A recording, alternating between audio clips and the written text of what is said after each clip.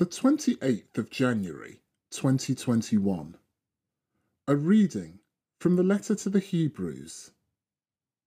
Let us keep firm in the hope we profess.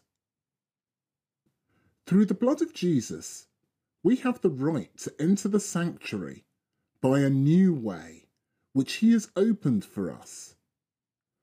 A living opening through the curtain, that is to say, his body.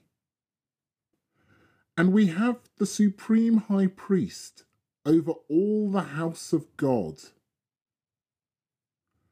So as we go in, let us be sincere in heart and filled with faith, our minds sprinkled and free from any trace of bad conscience, and our bodies washed with pure water.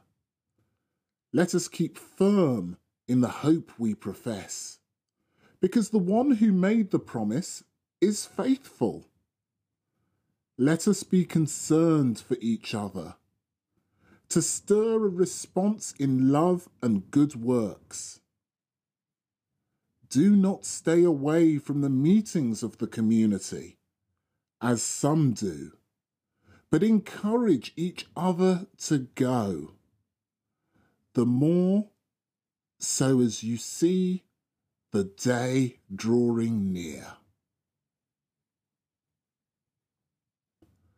The word of the Lord.